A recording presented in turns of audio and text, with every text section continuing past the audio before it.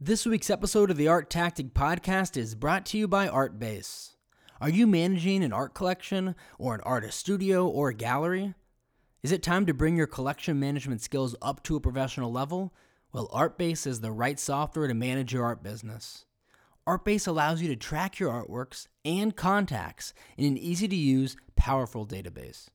Enter your data once, and you can use that data to generate reports, offers, contracts, and so much more. They've got a brand new version out with a whole new look that can be used on the cloud from any location on any device. So what are you waiting for? Go to artbase.com today to learn more, and be sure to mention Art Tactic for a 15% discount. Thanks for listening to the Art Tactic Podcast. I'm Adam Green. Hope everyone's doing well and staying safe out there. Since our last episode, there have been a few major developments in the art world. First, Art Basel was officially canceled for 2020. Really unfortunate news. We'll have to see about some of the other major art fairs coming up. Frieze London, FIAC, even Art Basel Miami. I'm hopeful that at least Miami can happen. It's so far out in December, but the truth is no one really knows. All we know right now is that large crowds are still one of the most dangerous places to be with coronavirus out there. So it just doesn't make sense to have art fairs, at least in the current format in which they exist. And I think it isn't just about seeing the art in person, which people definitely do miss a lot, but it's also about the art community in general. I've been doing Zoom meetings this past week with a few galleries as they show off their Art Basel previews, and that was surprisingly a really positive experience. It was nice to see people's faces and catch up, and I think an art fair really lets you do that with so many people in just a few hours' time. On a more positive note, New York City is officially open again. Hallelujah. Galleries are starting to open, by appointment only. But this is a really positive development, and I hope all of the galleries are open soon enough. In this week's episode of the podcast, we're joined by Perry Eason, founder and creative director of Perry Dust, an online platform that focuses on the intersection between art, fashion, and design. It was a really fascinating conversation, and we hope you enjoy the episode.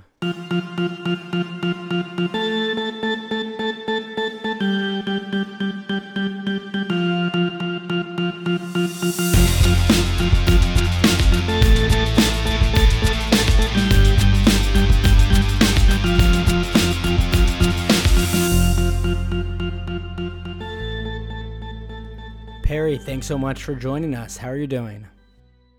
I'm great. Thank you for having me. I appreciate the chance to discuss. Absolutely. Thanks so much for joining us. So first, before we begin, tell us what exactly is Perry Dust. I know you have a really large following, especially on social media, but maybe for some of our listeners who don't follow already, tell us what Perry Dust is exactly.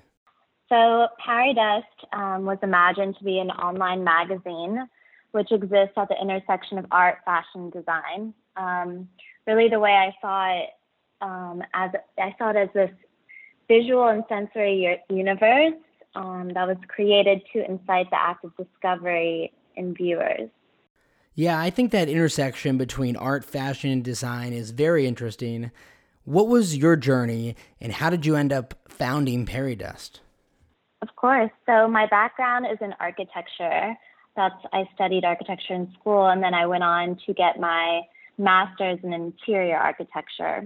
At that time, I was interning for a furniture design firm in Los Angeles. It was actually started by Richard Meyer's daughter, Anna Meyer, and we had the space on Melrose Place where we really created a concept store. We brought in fine art prints from across the street at Gemini Gel, and then we also we found kind of emerging artists in LA, and we brought their work in as well to the space, and then we curated these vignettes with our furniture, which had an element of, the art, the design, and they were just kind of imagined as these little vignettes and little worlds. And it was really interesting to me when people walked in off the street and, they wanted to know what exactly this was. Was it a furniture design showroom? Was it an art gallery? And it was a little bit of everything, right? So I saw that some people really took to that and were magnetized. And then others were confused by it and kind of almost put off a bit. So I thought that was interesting. I wanted to kind of follow that thread further. And so I began to think about what it would be like to create a blog or a dialogue about that online. And I didn't know what that was going to be at the time, but that's kind of how the idea seeded in my mind. So what exactly are the collaborations that you're doing, and who are you doing them with, and how does it all work? So essentially the way it all started is I would go into, I'd try to expose myself to as much art as possible, really, because, at the time I was working as an interior designer, and when there was moments for me to go to Chelsea, for example, to the galleries, I wouldn't really know where to start. So I wanted to kind of give people an overview of what I, had seen that gave me an emotional reaction, and what I thought was really compelling for others to see as well. So how that all began is that I decided I want to layer into this and offer an element of human scale, because I do think when you show a person an image, it's important to kind of, what you want is for them to envision themselves in that space, interacting with that piece of art or that piece of design. So using myself out of convenience, I layered into the scene or the gallery space in a way that would draw out elements of the art that I found interesting, that I thought that I could add to the conversation with. So I began to photograph myself against the art and then do a little write-up about why I chose what I was wearing and what the experience was like. And then that kind of snowballed, and fast forward, the CFDA had a category that year for Fashion Instagrammer of the Year, and I got nominated for that. So that's kind of what really gave me the stamp of approval in the world of fashion. So then I was able to, very much like a magazine, pull the clothes, the dream look that I wanted to dialogue with the artwork. And that's when I was able to kind of like take things to the next level.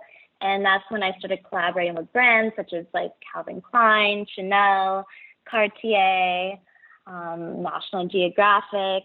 I've really been so fortunate to work with a lot of amazing brands. I know we're at an odd time right now, this moment, but I think that there's so much possibility. And I think that keeping, life is fluid, and I think that systems can be fluid as long as you are willing to kind of push and shape shift them.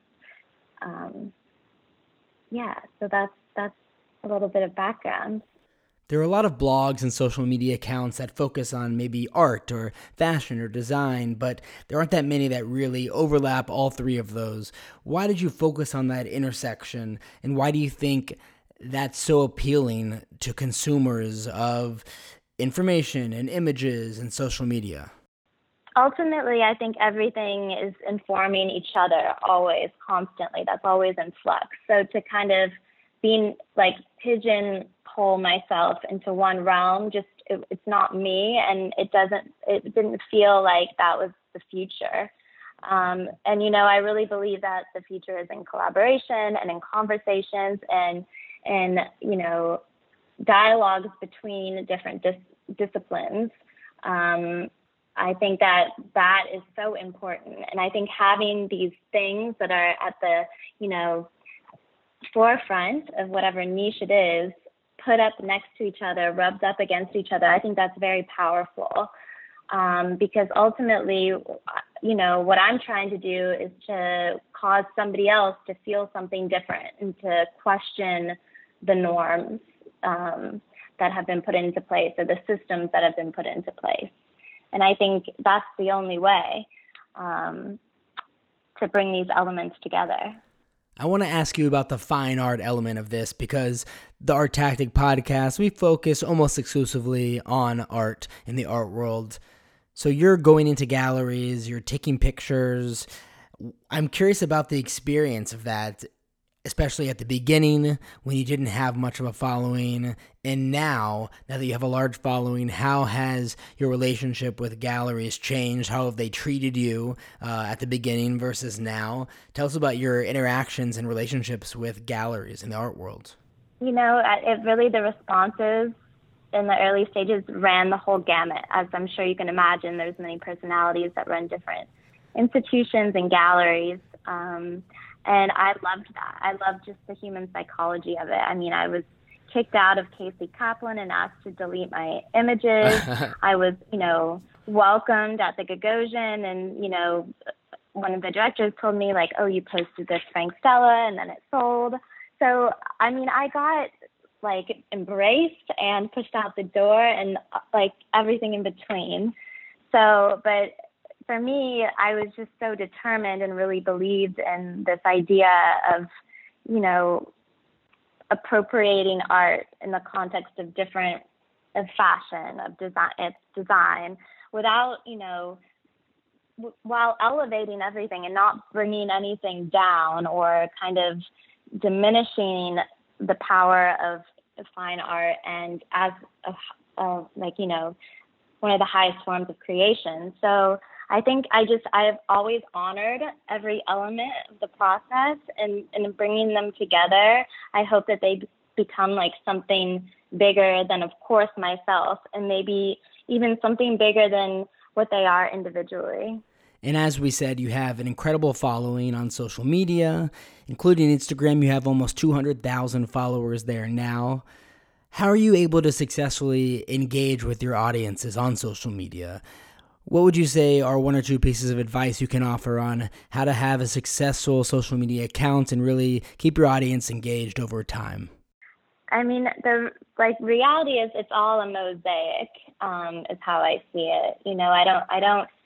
I try not to put too much focus on one realm over another. I mean, my website is like the foundation. It's where it began.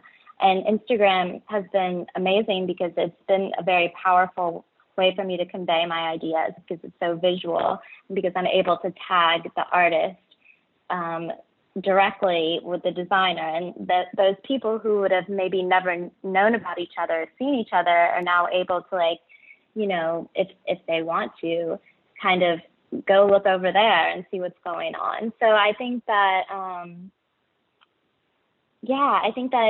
Instagram and the engagement, it's about authenticity. It's about timing. We know that now. We also know that it's the power of image. It's incredibly powerful, and the dissemination of information. So I think that, engaging is key to growing a following and maintaining a following. And now people are really on the hunt for authenticity, which is always the most important thing.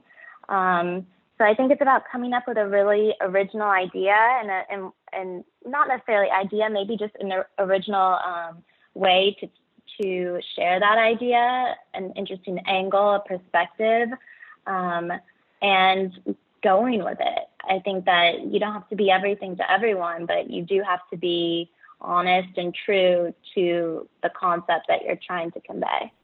Yeah, absolutely. And in addition to your social media, you also have the website, really the platform and the foundation for your business. You have so many things going on there.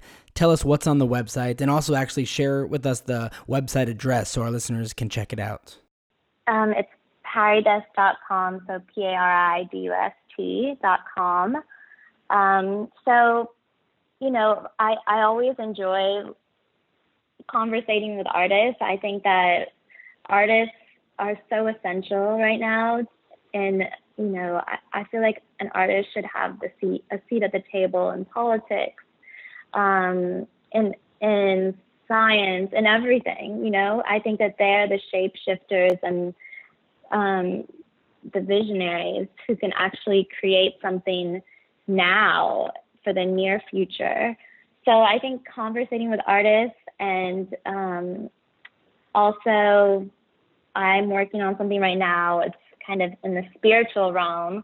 It's a newsletter where, because I've always been interested in astrology and cosmic energy and things like that as well. And I think right now, like, we need that. We need something to look to kind of bring it all together in our minds. I think that it doesn't have to be so, I never want to like hit somebody over the head with something. I think it's all like coded clues to stimulate your own thoughts. What does this image represent? Just anything to keep the thought going. And again, to question and the systems that are in place, because in order to change those systems, we have to create new systems. So that's really where my head's at as of this moment. Well, it's really interesting to hear about this part of the art world and really the way you've explored successfully the intersection between art, design, and fashion. Perry, thanks so much for coming on the podcast. We really enjoyed it. If our listeners want to follow you on social media, on Instagram, what's your username, and also what's the website again for Perry Dust? So the website is paridust.com and the Instagram is at paridust, Paridust. Great. Thanks so much again, Perry. We appreciate it. It was a pleasure. Thank you. Thanks so much to Artbase for sponsoring this week's episode of the podcast. Are you managing an art collection, an artist studio, or gallery?